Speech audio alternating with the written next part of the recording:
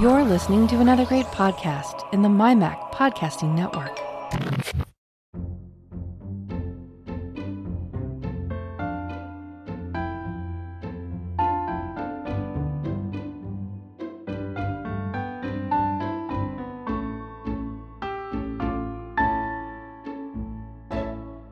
Hi folks, and welcome to episode 93 of the Let's Talk Apple podcast. This is the show for May 2021, and I'm your host, Bart Busschots.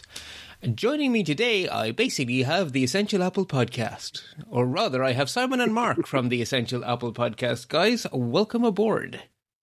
Aloha. Oh, hello, and thanks for having us back again, Bart. My absolute pleasure. And Mark, it has been a while since we've heard your dulcet tones, but welcome back aboard.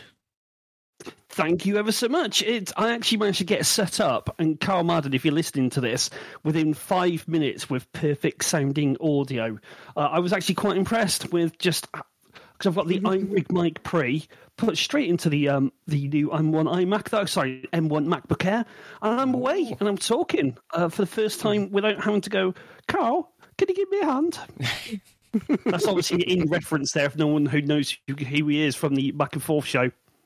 Can I just say I'd like an M1 Mac, please? But anyway, I hope it's treating you well.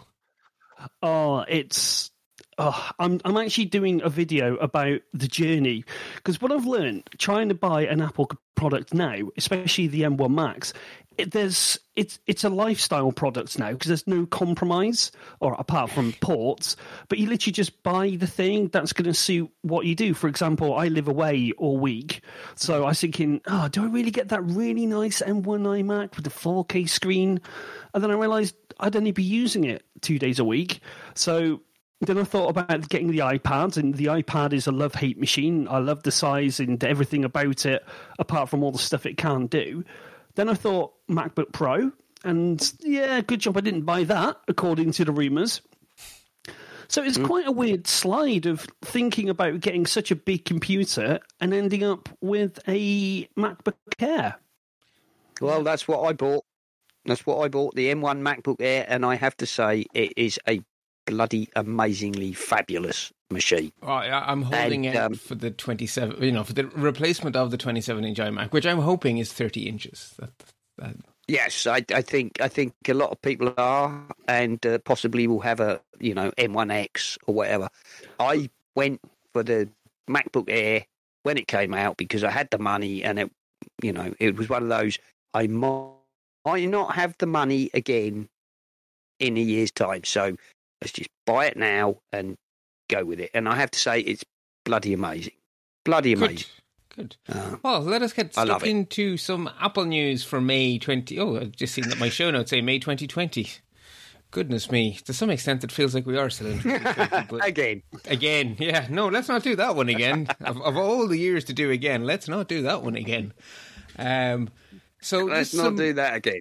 Yes, some follow-ups from stuff we talked about last month. Apple's podcast subscription service that they announced with great fanfare last month. Well, it started off okay. So we had news that Wondery Plus were going to be doing the whole podcast subscription thing, which is kind of a big deal. And then we had news of an affiliate program Apple were launching, and it all sounded great. But in the background, an awful lot of podcasters were quite cranky with the fact that Apple's podcast app had really fallen over in a bit of a heap and wasn't like updating podcasts and, basic things like that. So it probably didn't come as much of a surprise that Apple hit the pause button and have officially delayed their new service until June. So we'll get to talk about it again next month. I don't know how many of you guys were affected by this, but it has not been a particularly good month for podcast creators on Apple's platform. It's another thing for Tim to make money. I mean, $4.99 a month isn't bad, but then if you consider that's probably on top of an already growing subscription, I think if I was to go for this, I'd be all in for Apple for about £25 a month. That's starting to get a bit substantial. Have they done this in response to something? Have they done it sort of to try and keep people on their platform and stop them, or go to Spotify and other places like that? Well, no, as in, have they delayed it, or because they've delayed it because it's broken? But the actual whole... Yeah, it's broken. period. The whole subscription thing. No, I know what I'm saying. Okay, right. Saying Just to is clarify, the whole. right? The point of the follow-ups isn't to redo last week's show or last month's show. It's to just catch us up on what's changed, right? Oh, okay. We have 4 whole topics for this month to get through, and so I'm just So that's what's changed, which is basically hold your horses. I actually went to the bother of setting everything up to be ready for all of this. Not that I'm doing a paid show, but just because I'm going to do a channel. But then they went and hit pause. Anyway, that's not here and there. The other thing we talked about last month was the big changes to Apple's Apple Card family, and we weren't clear at the time how it really worked, and we sort of guessed how it probably worked. And the TLDR is we guessed right, and now we're not guessing anymore because Apple released a document outlining exactly what the details are. So we were correct on how it worked. So phew, we weren't telling porcupines. And then the other big long-running story. So every few months we dive into this in a bit more detail when something dramatic happens, but every single month it rumbles on in the background. And so this is a rumble on in the background months. But just to remind everyone that there are lots and lots of regulators all over planet Earth continuing to trundle forward in complaints against Apple. So starting in the European Union, the Bureau Européen des Unions des Consommateurs, or BUR, I don't think that's a good acronym, have backed the EU's antitrust case against Apple over Spotify, basically, the Spotify case. EU Apple probe moves forward as antitrust issues pile up. Basically, Apple Pay is... EU Apple Pay probe moves forward, is what I should have read. The EU are not happy that you can only use Apple Pay on the Apple devices and no one else gets to use the NFC thing. So that will be interesting how that pans out. Crossing the Atlantic then, the Federal Trade Commission have joined the pylon.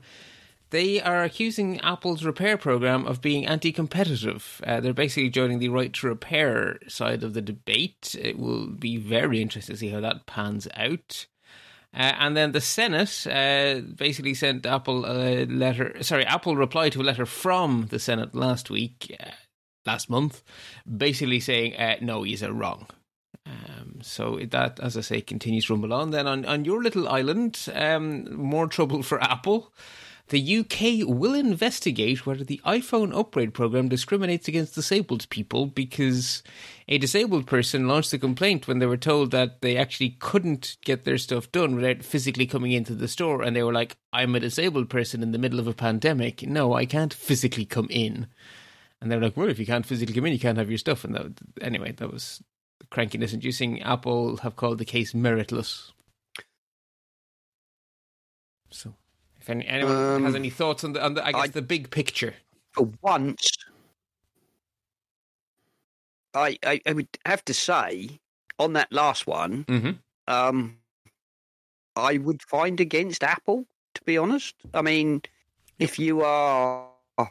I mean, in the UK already, there are, a zillion rules that if you cannot access a shop in a wheelchair or, all right, there are certain exemptions for period buildings and whatnot, but on the whole, if you cannot access a building or be offered suitable accommodation because you cannot access the building because maybe it's a period building or whatever, there are rules about that. And asking somebody to come in physically to exchange a product because they've got a problem, I think breaks those rules. And I'm afraid... for once, I'm with no, sorry, Apple, you're out. Well, hang on. Was this actually in the middle of the pandemic? When what time frame were they trying to get an upgrade? Because obviously, if it's a pandemic, then you shouldn't be going out anyway. Well, if just throw that one out there. No, they got asked. You need a new phone. And yeah, but that's the thing. The devil is in the details here. I mean, what exactly was it? Was it just an upgrade? Was there a feature that they couldn't use? Was it something that was okay? So to access the upgrade program, you have to come into the store, and Apple say it's the bank's fault because the contract with the bank says you have to physically come in and sign it as if it's 1952. Yeah, but obviously we're still in a bit of a pandemic, so I see both sides of this. It's frustrating not to get the new shiny, but was it absolutely essential to get the new shiny during the pandemic? Able-bodied people can. It's the middle of a pandemic, so the argument for forcing you into a store is not in Apple's favour here. No, but then again, able-bodied people shouldn't be going out for the pandemic either. Right, which is even more reason why no one should be bloody well told to physically come in and sign anything. Yeah, but it's... I just think, actually, Apple can blame the bank, and if they can prove it's the bank's fault, then the bank should get, a penalty for being discriminatory. Just change the contract. I just feel... fix the problem, I think, is all that needs to happen. Well, exactly. I think it's not like they've got their own credit card, is it? It's not like they've set up their own sort of Apple banking system almost. I wish they had. But you can't get it over it. Yeah. But anyway. Yes, I'm waiting for it. Anyway. The other long-running story, because I think I made this a main story much too early. I think the first month Apple got loads of nominations, I made it a main story, and for the 3 months since then, it just keeps on rolling. Apparently there's awards for ages. Rolling and rolling. So Ted Lasso and Stillwater earned Peabody Award nominations. Servant from Apple TV Plus is on the TV Choice Awards long list. So I guess we get to have another story next month whether to make it to the short list. And then maybe short list, yeah. And then maybe another story if they win. But anyway, we shall see. Meanwhile, Daytime Emmys, Apple TV Plus shows Ghostwriter and Helpsters have gotten themselves some nominations there. And Apple TV Plus lands the Big Door Prize from Schitt's Creek writer. I don't even understand that headline, but it's another award that Apple TV Plus are in. No, I was just going to say, I read that one and it was like, what does that even mean? But never mind. It's a pity you don't have Charlotte Henry on this month because she would know. But anyway. She would know, indeed. Charlotte would know, yes. We also talked about AirTag and the Find My Stuff last month. There have been a few small developments since. Beats headphones can now be found in the Find My app. And Tile have found a way to expand their network by partnering with Amazon to join their new fancy pants pavement. I think it's called pavement. Was it pavement or footpath? No, I think it was pavement. Sidewalk. One of those. Hey, I could be useful every now and again. That's brilliant. I knew it had something to do with the place you walk next to the road. Anyway.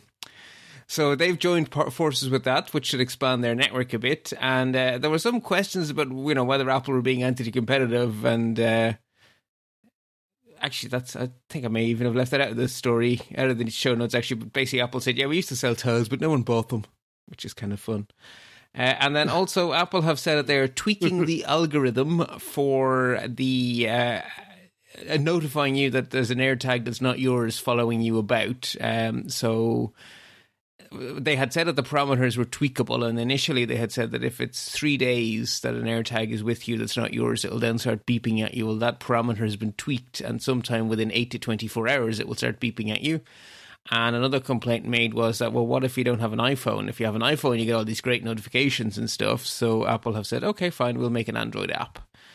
So there is an Android app for AirTag coming before the end of the year, is as much as we know. Ooh. That is kind of cool, yeah. Oh, that's good. They seem to be... Go on, Simon. I was going to say, I think that's good. They put a fair amount of effort into making the AirTags more secure than other tracking devices for the purposes of, unwanted stalking.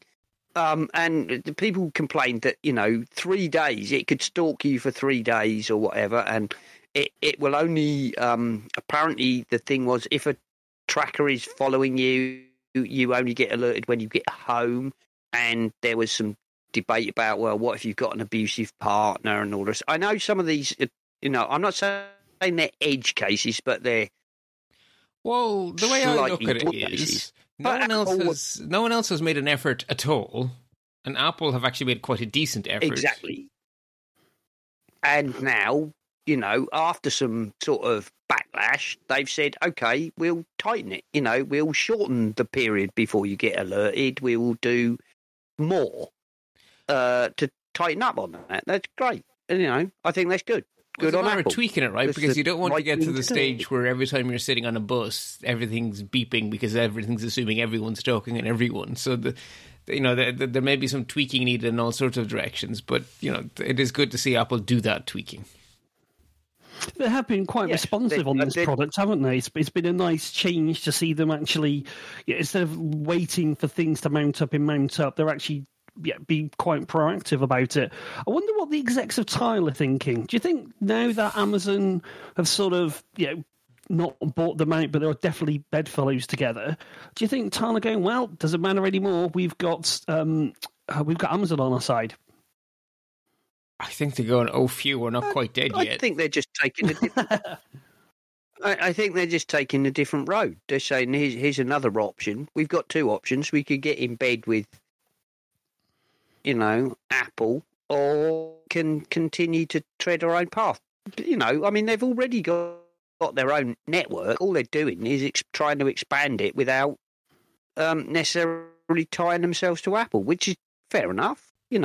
It's their business choice, and they will see how that goes. And if it doesn't pan out, doesn't really move the needle much, I'm sure they'll reconsider their other options. That's just business. It's just the business world, isn't it? They're just very sensible in my playing opinion. their options. Very, very sensible in my opinion. Yeah. If I was their CEO, I think I'd have made exactly the same choice, because it doesn't make sense for them to get into bed with Apple, because they're trying to be the big alternative rather than like Clipolo and stuff. They're not trying to be a small hardware vendor. They're trying to be a provider of a network. Well, in that case, they absolutely positively need someone else's backbone architecture to have a chance of competing. And here's an architecture, a backbone that's independent of cell phones. So go for it. It's very sensible. I think from their point of view, that makes all the sense in the world. And I don't think that's a bad thing either. I think it's good that they are providing an alternative. And it's like, if you don't want to be tied into the Apple ecosystem and you would still like a traceable tracker, then, we are still providing an alternative. And we've expanded our capabilities. So good for them. Hopefully it'll be a little bit more than just...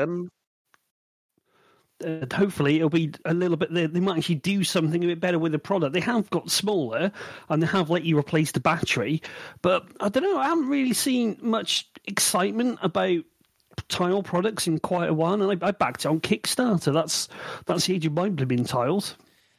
Well, it's as I said in last week's show, or last month's show, they're complaining now about Apple being anti-competitive, and I'm thinking, no, you guys had your chance. You had the whole market to yourself for years, and you didn't manage to do anything interesting. So tough. Allow me to find the world's smallest violin. Anyway, I'm going to move us on, because this was supposed to be the follow-up section, and remember, I have a hard out in an hour from now, so we do need to move a pace. Let's go. HR and acquisition news. It's basically lots and lots of comings and goings this month. So Apple have hired Sami Bengio, another former Google engineer, who will be joining his previous former Googler, John Giandrea, who is running the AI team. So basically another AI engineer from Google poached. Stella Lowe is joining Apple as VP for Worldwide Corporate Communications, and she brings with her experience from doing similar work at Cisco and Dell. We also then have... sorry, typo in my own show notes, confusing me here. We have Scott Croyle, who was... He was known as HTC's Johnny Ive, that led to some really confusing headlines that took me a lot of time to parse. It's like, Johnny Ive is coming back to design Beats headphones? No. It's HTC's equivalent of Johnny Ive, who's coming to Apple to design the next set of Beats headphones. So I guess that's an interesting poach for Apple from HTC. That's got to sting a bit. And then Apple's misstep of the month. Apple very briefly hired a former Facebook exec. I'll just read the three headlines that sum it up here. Apple hires former Facebook exec Antonio Garcia Martinez to the ads team. A petition is circulating among Apple employees regarding the company's, quote, misogynistic new hire. Quote, misogynistic Apple hire is out hours after employees call for investigation. So that's how that went. I think there was also an apology from Tim Cook saying, whoopsie daisies. And oops, and I suspect somebody in HR has been carpeted. How the hell did you hire due diligence, right? Like, read the guy's book would be high How on my the list hell of did due you diligence. hire him? Yeah. Basically, he wrote a book, and if you read the Never book, mind. you know, there's a few quotes which maybe you could argue, oh, but in context they're not so bad. But unfortunately, they keep coming, and the context doesn't help. So, anyway. No. Apple... It was a bit like, how the hell did you manage that? Never mind. Move on. You know, he's in, he's out. Let's get over it. Well, it's better than with the guy they hired from, was it PC World, Browett? They kept him on for 6 months. and really damaged yes, the place. John Browett, Yeah. yes, who came in, run the whole company by a spreadsheet, and ended up working in Claire's Accessories. I mean, it was the fact that they kept him on for 6 months was a way worse mistake than this, you know, in, oh dear, and straight out. This did much less harm. Yeah. And so that's people coming in. Then we also have someone leaving. We have Myung Cha is leaving the company. She's with Apple's health section at the moment, and she is off to join a startup, a health-based startup, in fact. So that's pity for Apple. And then there's also Apple are hiring. They're looking for an alternative payments business manager. And they're looking for someone with cryptocurrency experience. If you're wondering what alternative payments is a euphemism for, it would appear to be a euphemism for cryptocurrency. And unfortunately, there is also a report from Bloomberg that, quote, several top managers are leaving Apple's self-driving car division. It's hard to tell what's going on there, but I don't get the impression that's a happy project. The amount of changes of direction, changes of management, it seems to be a troubled project. It seems to be a bit confused. I think the problem there is that nobody's really sure where it's going.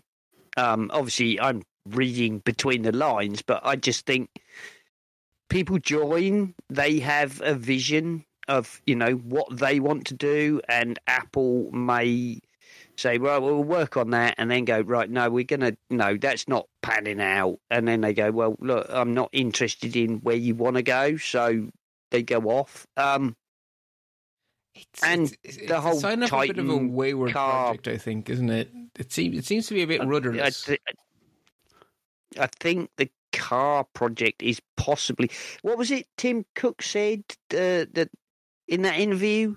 You know, the car is about robotics, and robotics are bloody hard, basically. He's not wrong. He's not wrong there. He's not wrong. He's not wrong, is he? Is it also a case that once Apple is entering a market where it's actually starting to evolve and move forward? Because, like, for example, when we were talking about Tile versus AirTags, Tile had that market for ages and ages and ages, and then Apple came in and go, well, we see an opportunity here, no one's innovating. But now, obviously, with cars going electric and all a great big push, are they sort of entering the market maybe a little bit too late? Or too early? I think they're just... I think that Apple are continuing to experiment with the options, and I do think they're just... I won't say playing, but they are not prepared to commit to anything until... You know, Apple won't commit to anything until they can produce what they think is a finished product. And I think at the moment they're just like, you know, this is not going to be a finished product in the next 10 years. So we just we push this way, we push that way, we explore this, we explore LiDAR, we explore whatever, and then we move in a different direction. I don't think that project has a direct focus, and that is why people come and go. People come in and explore avenues, and then they get told maybe that's not the avenue that's helping, and they move on. Technically it's a secret project, so who knows? You know, who knows what they're doing? Nobody knows. Well, I hope Apple do. Well, yeah, obviously they do. I think our fear is that they don't. No, to be fair, to be fair, I'm being a bit flippant. To be fair, Apple are a company who have the luxury of having the funds where it's okay for them to just. I mean, you called it play. I'll call it experiment. But they actually, it's perfectly fine for them to experiment until they have a product. Because Apple aren't a company who throw out technology; they wait for products. So that's why they weren't first to market with a folding phone that didn't actually solve a problem anyone wanted solved. And I am almost certain that they have folding phones in their labs and have had for years, and they're experimenting with them. And when they find a product, then we'll get it. And the same is going on with the car, right? They're trying to figure out what the product is, and once they have a product, then and only then are we going to see what it is. I mean, I think you're totally right there, Bart. And also, I'll refer back to Gazmaz, who's said for years, right, ever since the rumours of an Apple car surfaced, he is convinced, and he could be wrong, as he admits, but he is convinced what Apple are looking for is the driverless car as a service. Not something you can buy, not a consumer product, not, I've got this Apple car that will drive me to the office while I, study my Excel spreadsheets in the back seat. He's convinced that what they're looking at is a driverless transport as a service, Right, the car is not the product. The car is the mechanism of delivering the product, and the product is you can go from A to B. You just tell us where you want to go, and we will make it happen. It's Uber Plus, if you like. You tap your phone. You say, "I need a car, and I want to go there." And a car, I nicknamed it the Travel Pod because I would not be surprised if it's not actually a tiny little. Kind of pod travel Jetsons. One 1 to 2 person, smart car minus, as it were, that turns up. 1 to 2 people get in it. It takes you where you want to go and drops you off, and then it toodles off to the next person. And that's what we need, right? We're all guessing. In a city, how many cars? What percentage of time does the average car spend actually being useful? Versus just taking up space, right? And that's the problem, right? Tiny amount. Yeah, exactly. So it's a tiny amount. So what we need is we need people not to have their own cars sitting in their driveway, but instead to just be confident that if you need to get from A to B, you can, and then you don't need your own car. Then you're liberated from having to worry about paying for a parking space. And in some cities, that's a big deal, and all the traffic immediately disappears. In London, it's shocking. People have to pay to drive into the, they have to pay £10 a day to drive into the city, and then probably, up to maybe £30 a day to park the damn car. And, if you look at Google Earth, you'll see there are places where there are huge acreages covered with nothing but tarmac. Because why? Oh, there's all these cars who are doing nothing for 95+% of their time. Yep. If we could get rid of that, geez, you could tear them. To reverse the, they tore down the trees to put up a parking lot. We could be doing the reverse. We tore down the parking lots to put up trees. I'm all in favor of that. Anyway, how would people go on holidays? Because I know that I share what he's saying, but like on the weekend. It was absolute pandemonium on the roads at the moment because people will want to go away and stuff like that. We haven't got the infrastructure. But coming back to what you say, are they trying to be a bit of an Uber then, but an Uber as a service? I think so. But without a mechanism of achieving the same end. A different mechanism for achieving the same end. Yeah, because an Uber, you just basically say, I need to get from A to B, make it so Uber. It's the same idea. It's look, we shall never know. But anyway, another change of management. Well, we'll know eventually. Or it never comes out as a product.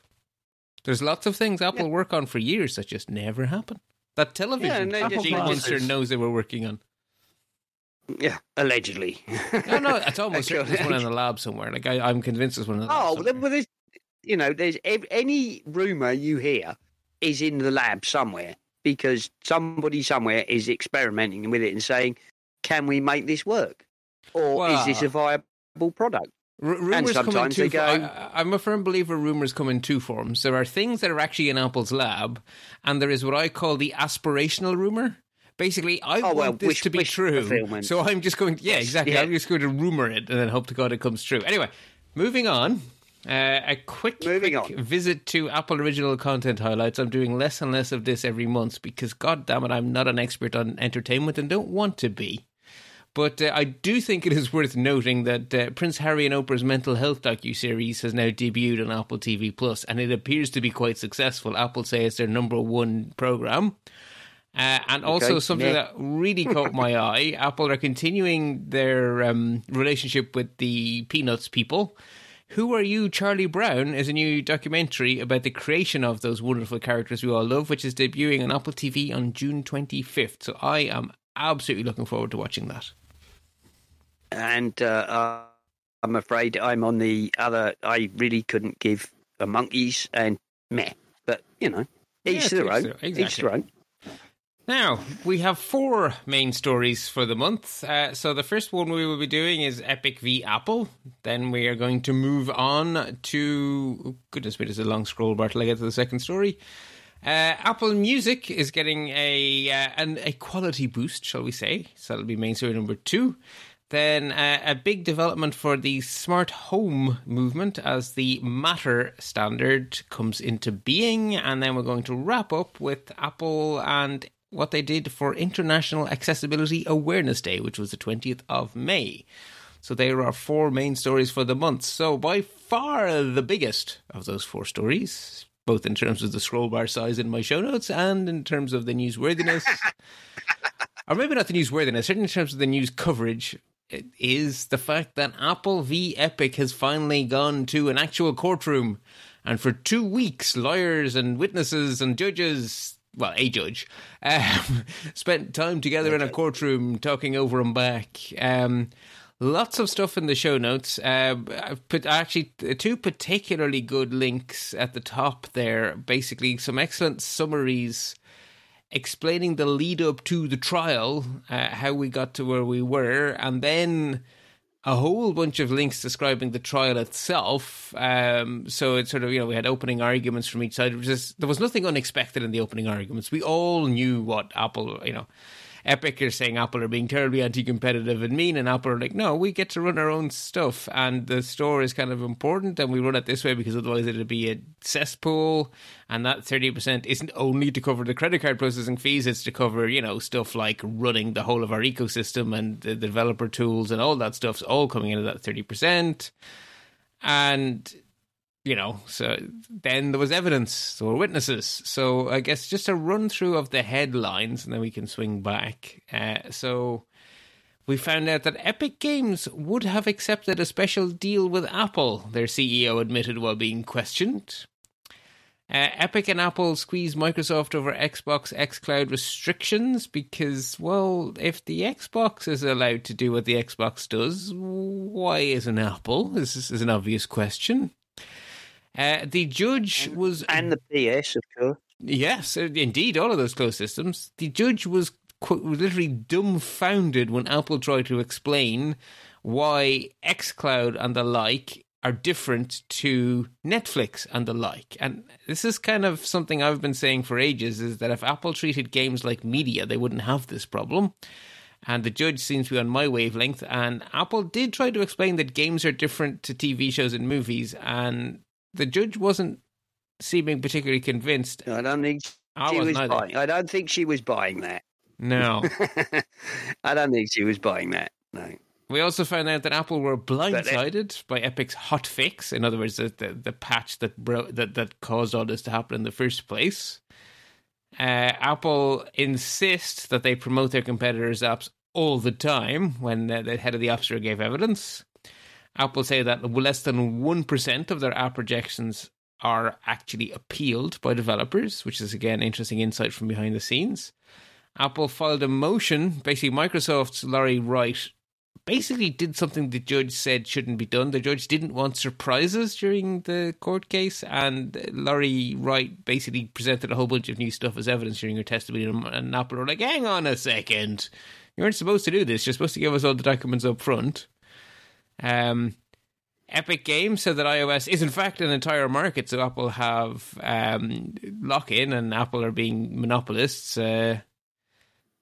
The judge then floated a potential compromise, which is definitely one of the more interesting things. The judge basically said, well, what if you just let the apps like Netflix actually link people to their website? What if you stop this whole stupid rule? Anti-steering. Yeah. And again, this is something I've been saying for ages. This is nuts. This is user hostile. It's like, I download this app and the app is not allowed to help me. The app is not allowed to be user-friendly. The app is banned from being user-friendly, which is ridiculous. I mean, I think on Essential Apple, we've discussed this several times, and it's always come up that the biggest kind of problem that we see, I mean, Nick is a big believer in its Apple Store, and you don't have to sign up to it if you don't want to, and the rules are clear.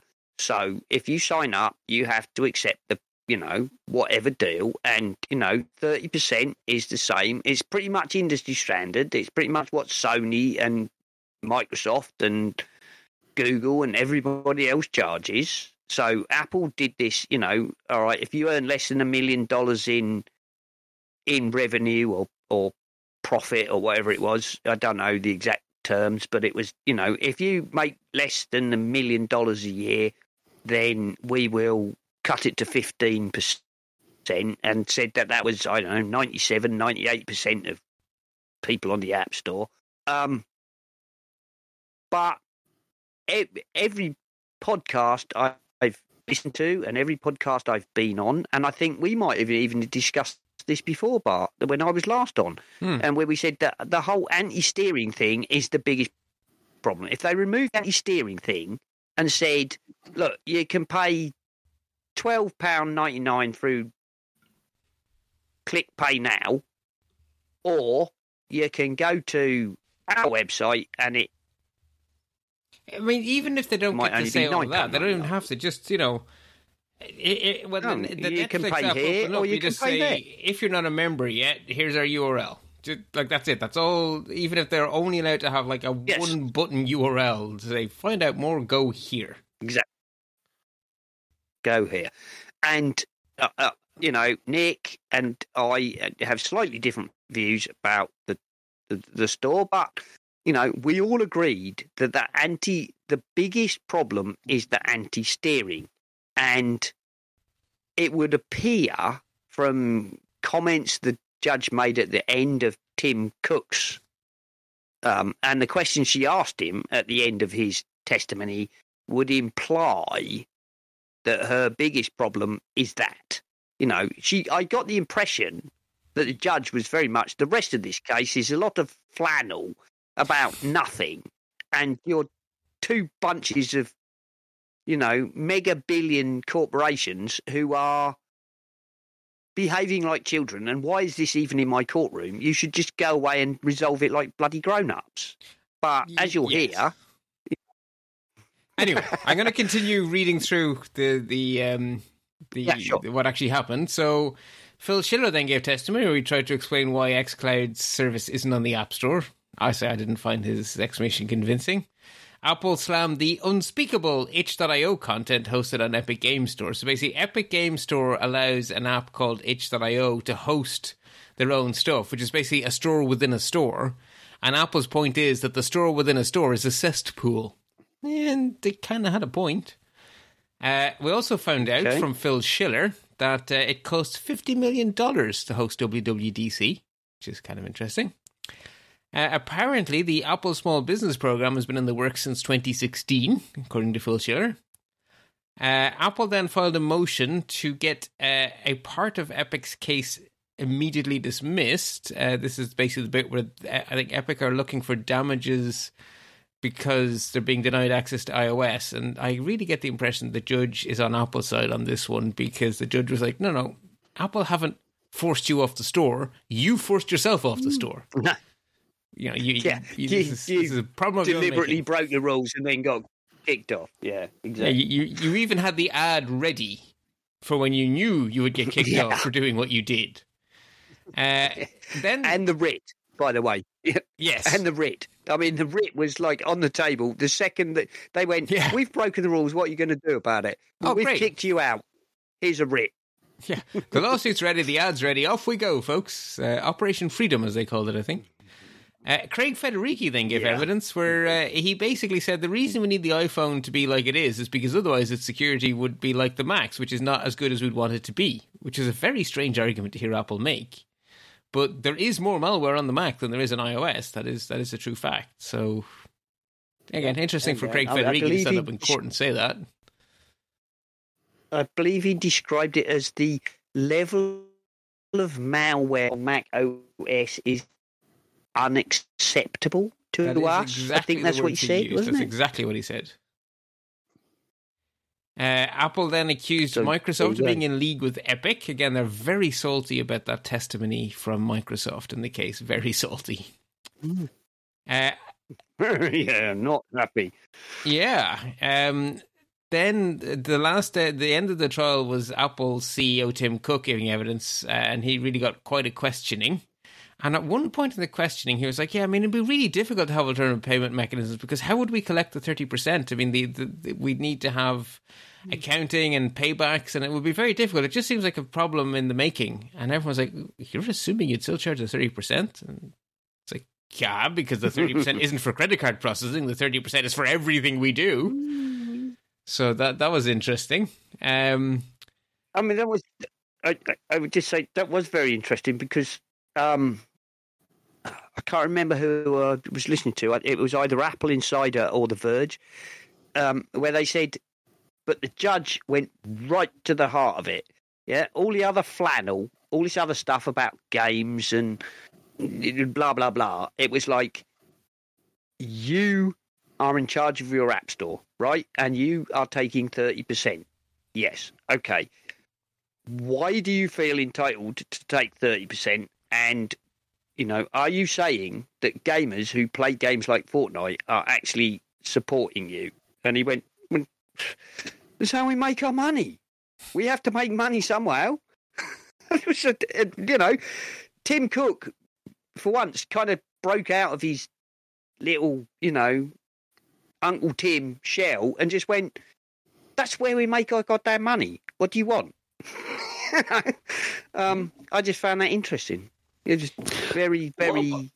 What about if Apple, instead of just showed 30% of what they're taking, what about if they did more of an Amazon style? Because the thing is, Amazon, in the world of retail, I would say is a bit bigger than Apple, and I think they charge a little bit more than 30% when you add up all the other fees, because you've got the fee for selling, the fee for listing, the fee for shipping. It's way more than 30%. And I know because I've spent time and money trying to make a profit on there, and God knows I bloody can't. That's why you've got so many knockoffs on there.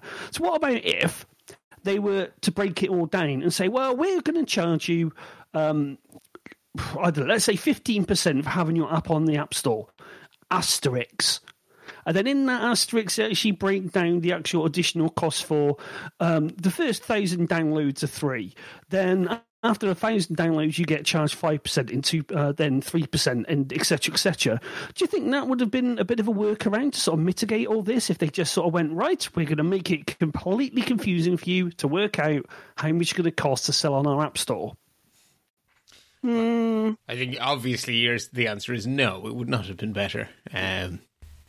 No, I don't think so. I think but you know what I mean. It's like, would that have mitigated all of like the legalese as just say, well, we actually charge 15%, but then depending on how well the app sells, we have rates accordingly.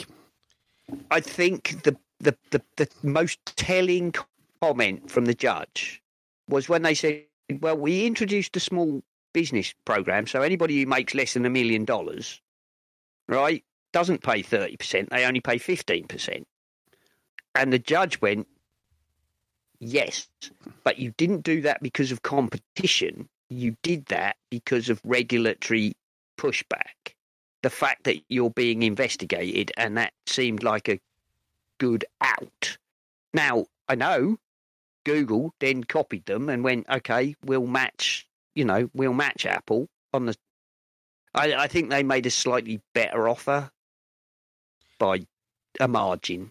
But I think Google said there's not an exact cut-off, unlike Apple. But the point is, the judge went, you didn't do that because of competition. You did that because people like me and the EU and the Senate are looking at what you do. And that's the heart of this whole thing. This is the heart of it, isn't it? Because it's an anti-competition trial or investigation. It's not really about did Apple crap on, did they didn't do it out of the goodness of their heart, basically. They did it because they had to react to it, which is a little... I think what's getting me is I used to like Apple. I used to like this little plucky underdog who I felt to be, quite privileged to be a part of the ecosystem. But then when they're coming across as very much, well, we're rich and we want to be richer and we've got all the money, it's not our fault you can't sell your app elsewhere and make all the money for yourself. That's what I'm not sure that's quite fair either. But, I mean, there has been a change. I felt it was a negative thing when Steve Jobs introduced the App Store. He said the money was to break even. This was the whole point of the App Store was to improve the ecosystem, and therefore the App Store was designed to run break even. And that made all the fees and stuff seem utterly reasonable and utterly fair, and everyone was happy that there were gatekeepers. And it was just it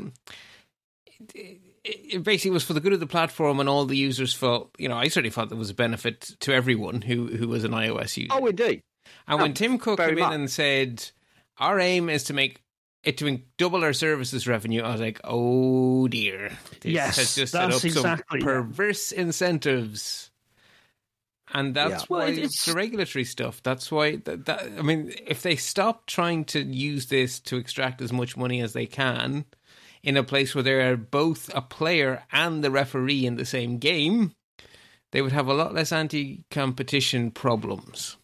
If they went back to just doing it to break even. The way I look at Apple now is that Apple make products for accessories. They don't make accessories for products. But they've always made products first. So that's kind of why we like Apple. But if you think of the marketing...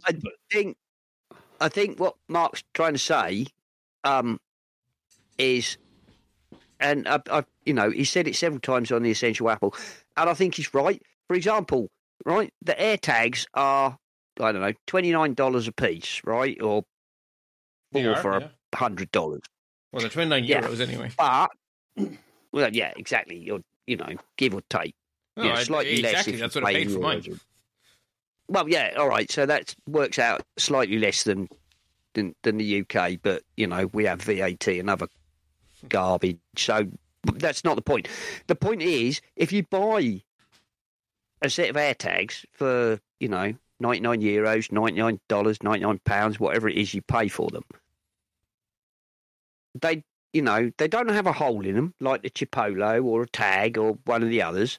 So Apple would happily sell you then a little leather key tag to put it in, which costs as much as the damn AirTag in the first place.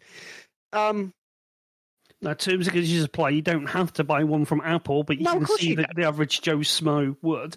And I think that's what you hit. That's what I'm trying to say. It's like the decision to go reduce the ports on the MacBooks.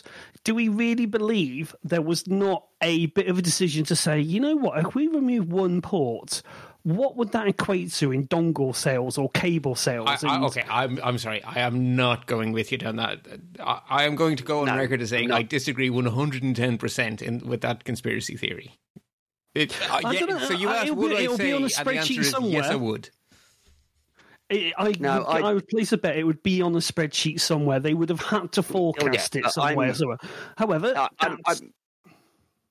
I'm with Bart on this one. I don't think they care about that. It's Most people Really? don't The buy opportunity dongles. to make only, money? Only the nerds buy the dongles. The percentage of Apple users who plug stuff into their device, like those of us who are the self-selecting group, who are the nerds who get on podcasts and stuff, we're the kind of people who need to plug 20 different things into our Mac. But we're not the average person. And I've got an M1 MacBook. It's got 2 USB-C ports and a headphone port. And that I have not yet found a situation where I am upset that, God damn, I wish I never, I wish I had another port. The fact that the battery life is insane is if it's charged, I can plug a hard drive in and I can plug my mic in and I can plug my headphones in. Job done. Yeah, So, no, I don't. I'm with you on that one, Bart. 99% of users never need to plug in more than one thing at a time. I'm going to bring us back on topic here because there's half an hour left until I have to end the show. So there is a link in the show notes. It's not like us taking off course. There is a link in the show notes I definitely want to draw people's attention to. 10 quotes that could reveal the outcome of the Apple v Epic Games trial. We've already mentioned quite a few of these. In fact, Simon, you've mentioned actually you've called out a lot of these already. But again, it's like the places where the judge is calling out the fact about the 30%. So it's a very good article. And on balance, what you end up with is that the judge's questioning seems to imply that the what is it the phrase you had for anti-steering? It's called. The anti-steering thing seems to be really heavily in the crosshairs here, but the rest of it doesn't. The rest of it seems to be going Apple's way based on the questioning purely. From a practical point of view, the judge will rule on this when she's good and ready. She joked that she might release her ruling on the 1-year anniversary of the stealth update that triggered all of this mess, but she was joking, so no one's sure quite how long it will take, but it's probably not going to be quick, and as we already mentioned, everyone knows this is going to appeal anyway, so we are nowhere near the end of this thing. She has said that she will release her report / judgment by mid-August, apparently. That's what I've read. So, okay, what I've read was that she joked about the 13th, but that wasn't actually serious. So we don't know. So leave it at that. We don't know. So something interesting. During last month's show, Kelly Guimont said that one of the things she was looking forward to most about this trial was the fact that the discovery process would reveal a whole bunch of interesting little tidbits on the side. So I actually took note of some of these little tidbits that have come out. So a quick little rundown of what caught my eye. Apple and Epic had actually worked out a deal for a Fortnite subscription bundle, but it fell through. So basically, imagine Apple One, but including a Fortnite subscription. So that's kind of an interesting thing that didn't quite happen. So they were quite happy to work together until it didn't work out. Phil Schiller advocated reducing the App Store fee a decade ago. Interesting. Yep, that was very interesting. Very interesting. Apple debated whether or not to bring ads to the App Store way back in 2015. Definitely also interesting. They didn't do it then. Unfortunately, they went and did it right now in the middle of all of this, which is a related news story I have down at the bottom here, which is talk about scoring an own goal. But anyway, we'll that. Epic have revealed, basically there were internal emails from Epic leaked that said a whole bunch of Epic staff were really quite worried about Project Liberty, as they call this little mess. Microsoft managed to get a rival kicked off the App Store as part of their feud over xCloud, which is a bit unfortunate for the innocent victim. Apple gave Hulu special API access, we found out. We also found out that 128 million users unknowingly downloaded malware way back in 2015, and Apple decided that it was easier just to get rid of the malware, not to tell people. I'm being a bit short on that one because it was a long time ago. But, yeah, it was quite... Yeah, it's long time, 2015, long time ago now. Yeah. And we also got some internal documents revealing something called Project Columbus, which was a huge effort Apple made to get their App Store review in line. There was also a very funny email from Phil Schiller where he's basically like, what the hell is going on in App Store review? This is ridiculous. So anyway. Then there were also 2 press releases from Apple that quite clearly are related.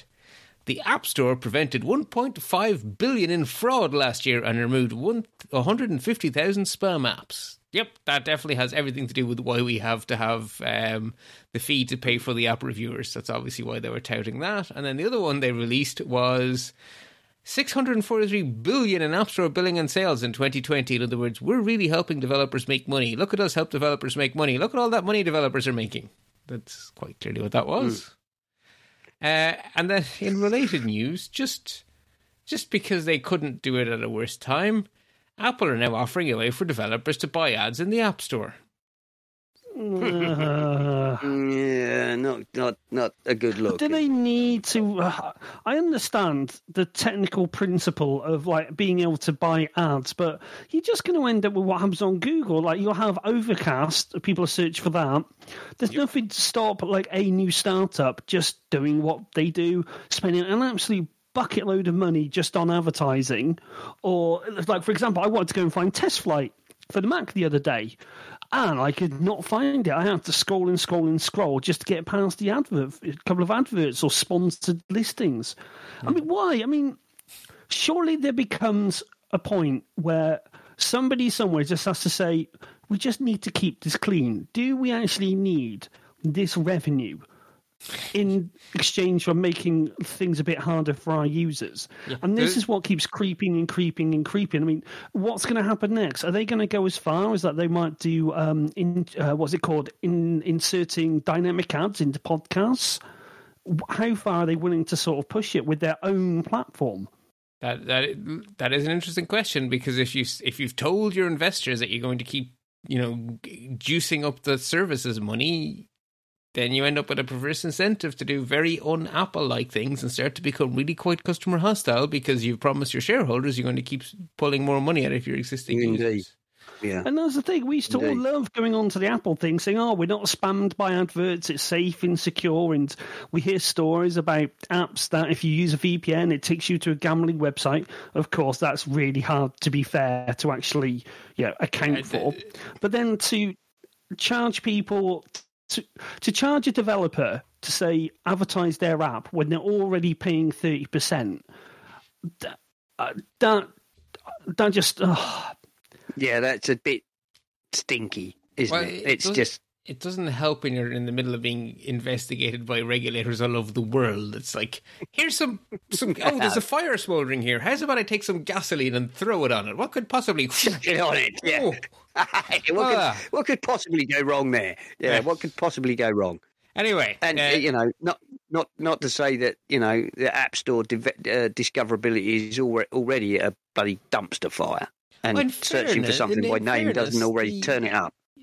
You're right. The search is from the 1980s, but the actual editorial content is actually very good. Well, there's no ads on the Apple Arcade stuff. If they're going to be fair, then surely you should allow ads in the Apple Arcade section. Anyway, that's all right. 20 minutes, folks. We have one of our 4 main stories done, and there is 20 minutes left of this show, so I'm going to move us on. All right, come on, let's move on. So just to very quickly say that the other bits of related news were that Spotify took the time to have an op-ed against Apple, and the Snap CEO actually had the opposite. It was like, no, we're happy to pay the 30%. We wouldn't exist without the iPhone. So that was an interesting counterexample. Now, interesting. That was a killer comment, I thought. Yeah. Second main story. For no extra money, Apple Music is getting lossless audio and Dolby Atmos, which is that 3D effect stuff. The biggest kerfuffle here was that it's actually not possible to have lossless audio over Bluetooth. So a whole bunch of stuff that you thought might get lossless audio because Apple make it isn't getting lossless audio, and half the planet lost its ever-loving mind. But it's free. And basically, if you have an iPhone, an iPad, a Mac, an Apple TV, then you're going to have lossless audio. There is a software update coming for the AirPods. Not the AirPods, the HomePod. and you're not getting it HomePods. on the AirPods, not even the AirPods Max. Now, I looked into this because it was very confusing at first. Apple's It was. messaging was very, very confusing. Sorry.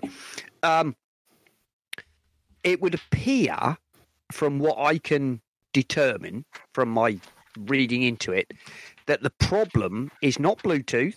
It's the Bluetooth which is used by wireless headphones. This is there's a specific, sorry, there's the a codecs, specific. right? The Bluetooth spec is open, so it's like the Bluetooth spec is standard, and there's certain codecs that are possible, and there's certain bandwidths available within the spec. So until there is a new specification to allow for higher bandwidth, which I'm sure Bluetooth 6, I guess, is the next one we're due, will probably address this. As far as I understand it, if you have a Bluetooth speaker, that will probably still support lossless. Okay. Hence the fact that Apple have said the HomePods will get a software update to support it. But the HomePods are over IP. That's what makes them different. That's why the HomePods can do it, because that's over IP, not Bluetooth. Well, at the moment, they can't do it anyway. Right at the minute, they still can't do it right now. That's just a driver issue. That's just a driver. They just need a software. They just need a software update. The issue there isn't Bluetooth, because they're not Bluetooth. But as I say, it's very muddy, and the messaging is very unclear. But from what I read, certain Bluetooth speakers will be able to accept it, but the form of Bluetooth which is usually used by Bluetooth headphones does not have the bandwidth to carry it. I'm not an expert by any. Well, there are links in the show notes with a little bit more detail on this stuff, but basically it's not because Apple don't want to do it over their Beats headphones and stuff, because obviously they do. It's just that literally the Bluetooth specification does not have enough room for that much data. Not support it. And the rumours, and these are rumours, I know, are that Apple will be looking at using AirPlay to feed lossless to various Bluetooth devices that can support AirPlay. So, for example, your 550 quid AirPod Max That would be good. That would be good. Or at least let it go over the cable when you plug it in over Lightning. But again, you need a firmware update for that. But that seems technically plausible. I'm going to have a cheeky side bet here that I think they've already been experimenting with some audio aspects of some of their TV shows, because I could swear I was watching Ted Lasso on my Mac, on the M1 MacBook Air, and I heard a knock, and I literally looked at my door to see if someone was coming in, and I could swear it was they've already experimented with some spatial audio. We just haven't noticed it. I'm almost certain they've told us they were adding spatial audio to some of their shows. I think they've already done it. I think they are. Yeah, I don't think that's news. I think that's something we knew they were doing. It's kind of cool that it literally was good enough to fool you, or not fool you, to work, right? Honestly, to do its thing. I had to replay the clip 3-4 times because it's like there's someone at my door and it's like midnight and I wasn't too drunk, and it was like, wow, that's when I fell in love with the MacBook Air a little bit more. That's pretty cool. One other important thing to note. So this is a free upgrade, which is great. So the fact that it's all a bit confusing is much, much less of a problem when it's a free bonus instead of a product they're trying to charge for. Because let's face it, during most of last month, the rumours were that they were going to add a lossless premium level to Apple Music. Yeah. And it's not. It's like, no, you will just get it. If you've got Apple Music, all this stuff will just be chucked in. It's free. Yeah.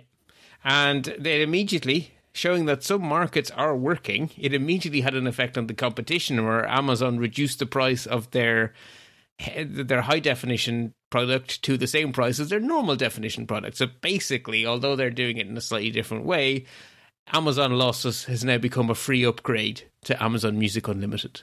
So they were very quick off the mark.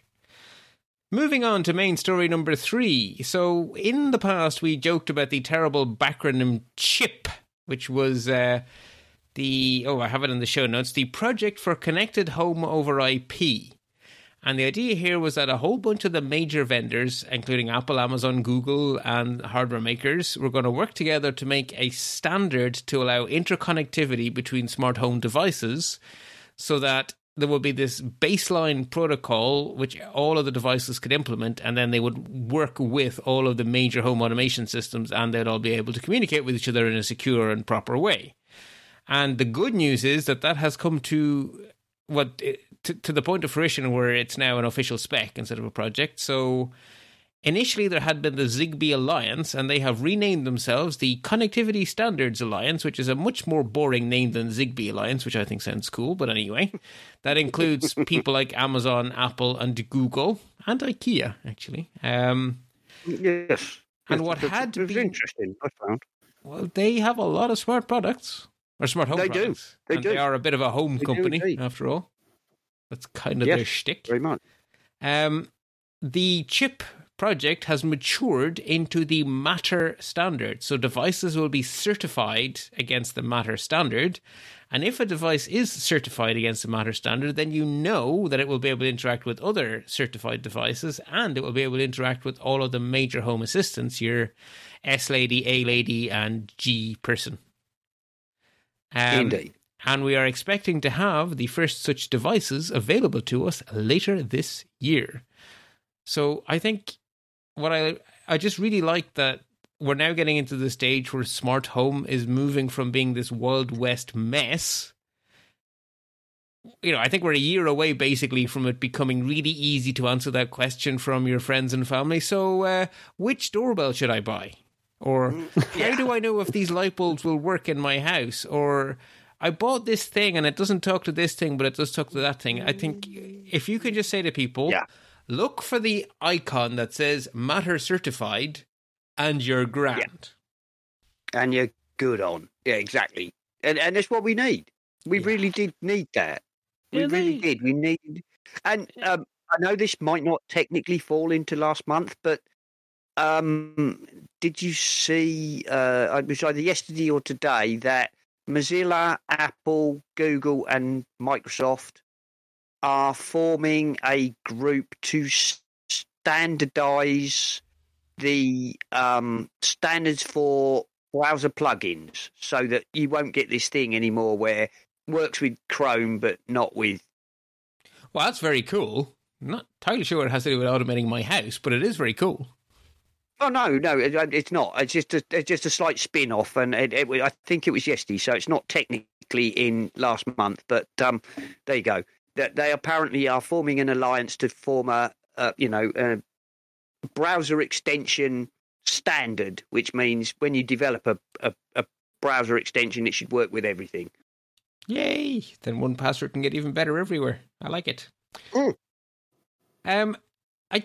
That's probably, to be honest, I mean, I do think it's worth calling it out as one of the main stories, because I think it is actually a very big development for the whole smart home ecosystem, this Matter standard, but there's not really much more to say about it. So I'm going to move us straight on to our fourth and final main story, which is... I was going to say, just before we do move on, do you think that has anything to do with the rumoured Home OS? Well, the Home OS is going to support it, obviously. Oh, yeah. Just it's just one of those things that's floating out there at the minute that, some people have dug into the code and found references to a thing called Home OS. Wasn't it a job posting that they found the reference in rather than code this time? I thought it was a job posting that very, very, very quickly got edited. I'm not sure. No, but anyway, the rumours are all right. The rumours are out there. That's it. But I think that's a topic for next month's show when WWDC has been and gone, because I imagine we shall learn more. So, and of course, WWDC is tomorrow as we record this. No, not tomorrow. The day after tomorrow, I think you'll find. Day after tomorrow, yes. Sorry, I'm so used to recording on a Sunday, I keep forgetting that this is actually a Saturday. Never mind. Move on. So, fourth and final main story, International Accessibility Awareness Day was the 20th of May, and Apple did a bunch of things, little things across its entire service, and there's a link in the show notes to just the various little bits and bobs. iMore collected them together. Apple Fitness Plus is getting closed captioning, which is kind of a nice little thing. But then Apple did something very unusual for Apple. They pre-announced a whole bunch of new accessibility updates that are going to be coming out over the remainder of the year. There's a really good summary on Tidbits linked in the show notes, but I think the standout features are something called Sign Time, which they've rolled out immediately for the US, the UK, and France. And it allows customers to communicate with Apple using their local sign language. So that's ASL for the Americans, BSL for the Brits, and LSF for the French. And that is such a big step up, where people who are reliant on sign language can now interact directly with Apple's sales and support team from their phones, which I think is darn cool. Yeah, excellent. And that's live already, which is great. Not live, but coming up is something called Assistive Touch, which I didn't initially understand until I did a bit more digging. But basically, they're using the various sensors on the Apple Watch to detect gestures and use those to control an iPhone. Now, and I thought gestures, I had these visions of people waving their arms around in these mad big gestures. But no, it's much more subtle things like a fist clench and things like that. So someone with very limited mobility can use very subtle gestures picked up by the watch to control their phones. Important stuff like answering calls and those kind of things. So clench your fist to answer a call, and pinch your fingers to change apps and so on. It's it's big stuff. For people who rely on these technologies, the level of freedom, this kind of simple to describe but probably technically very difficult to implement technology gives you. Because instead of having to have a special device to read these various things or whatever, you're just wearing your watch, and it's able to pick these things up. It's darn clever. So I'm really looking forward to that coming out. Damn clever. And the other one, which you may have or not in the notes, of course, is that they are adding third-party eye tracking devices. Yes, indeed they are. So there's two hardware things. So you have the eye trackers you've mentioned, and bidirectional hearing aids will be supported as well. So there are new hardware support features coming, which is a big deal, a very big deal. For those who don't know what eye tracking is for, if you're a quadriplegic or suffer from other debilitating motor problems, third-party eye tracking allows you to control your Mac, I think it's for the Mac, but it allows you to track your eye movements, so you can, for example, look at an icon and blink your eyes to open it, and move the cursor around by tracking your eyes, which obviously is fabulous. Mm-hmm. I've got one anecdote for this.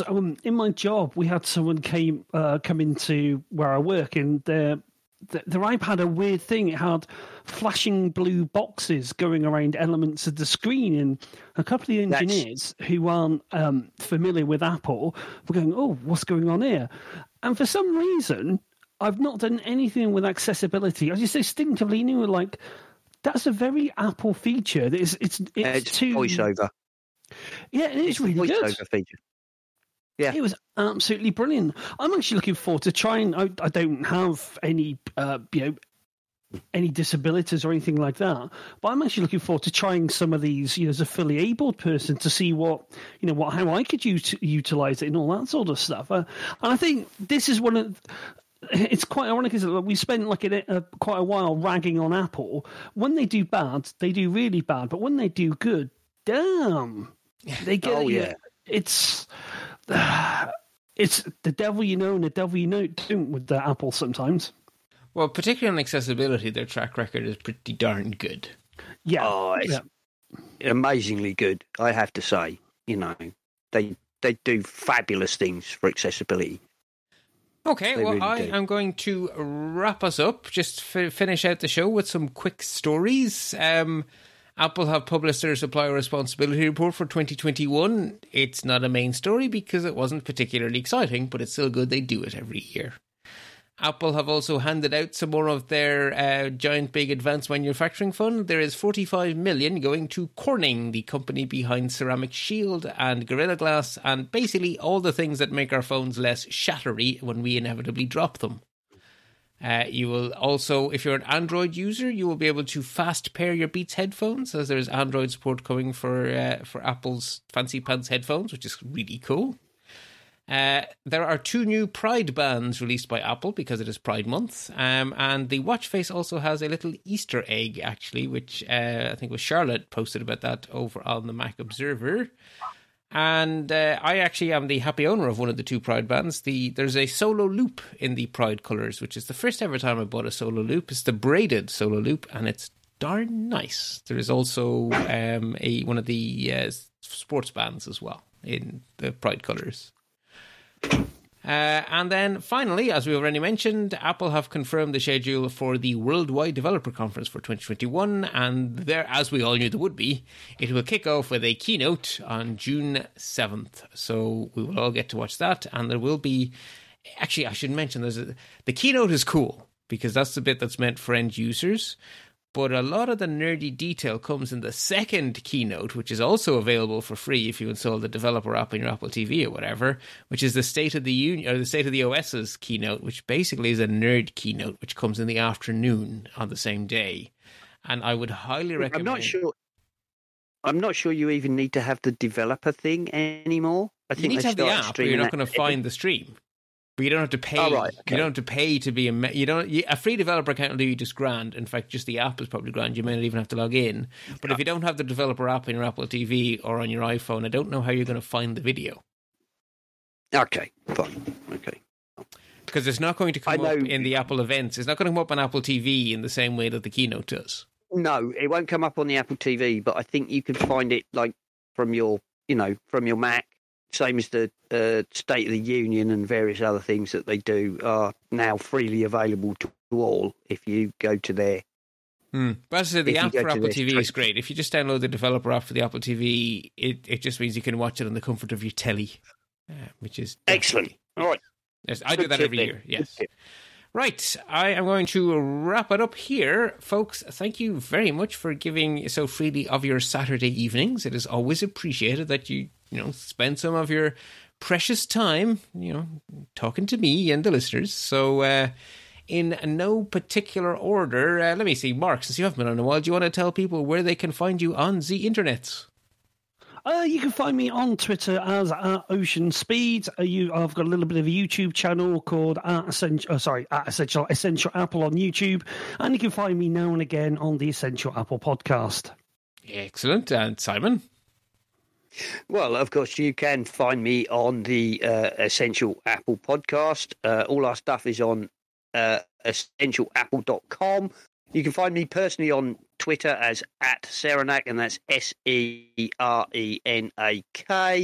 And of course, most of us who are, regulars of the Essential Apple are in our Slack room. And if you go to our, any of our show notes, there's a direct link which will take you into the Slack room. No special invite required. You can just follow it and join the madness. You said it so well. Anyway. If you would like some detailed show notes to see the stories that inform my thinking on this month's Apple News, you will find them all at lets-talk.ie. It's a detailed list of all the reading I've been doing this month to come to my opinions and conclusions. While you're there, there's a section in the sidebar called Support the Show. I want to thank everyone who who does or ever has supported the show in any way. It is genuinely appreciated. This show is 100% listener supported, so it exists for one reason and one reason only. It's because you guys rock. So thank you. And if you haven't yet supported the show, hey, there's buttons there. Work away. I certainly would be happy if you did. Anyway, I'm Bart Buchholz. You can find me at bartb.ie. And until next time, happy computing.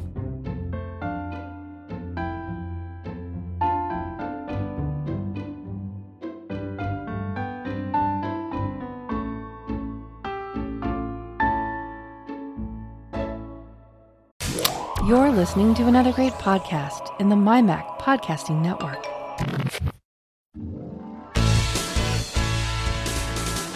Hello everybody, this is Simon Parnell, the host of the Essential Apple Podcast, a show where we aim to take a wander around the week's news in Apple, news, reviews, technology, security, and anything else that catches our eye. Plus, from time to time, we like to have guests from the industry who we get to tell us about their products, their services, their history, their philosophies, what drives them, and of course, just what makes them tick. That, plus a bunch of friends talking about the news in Apple. What more could you possibly want? Check us out on the My Mac Podcasting Network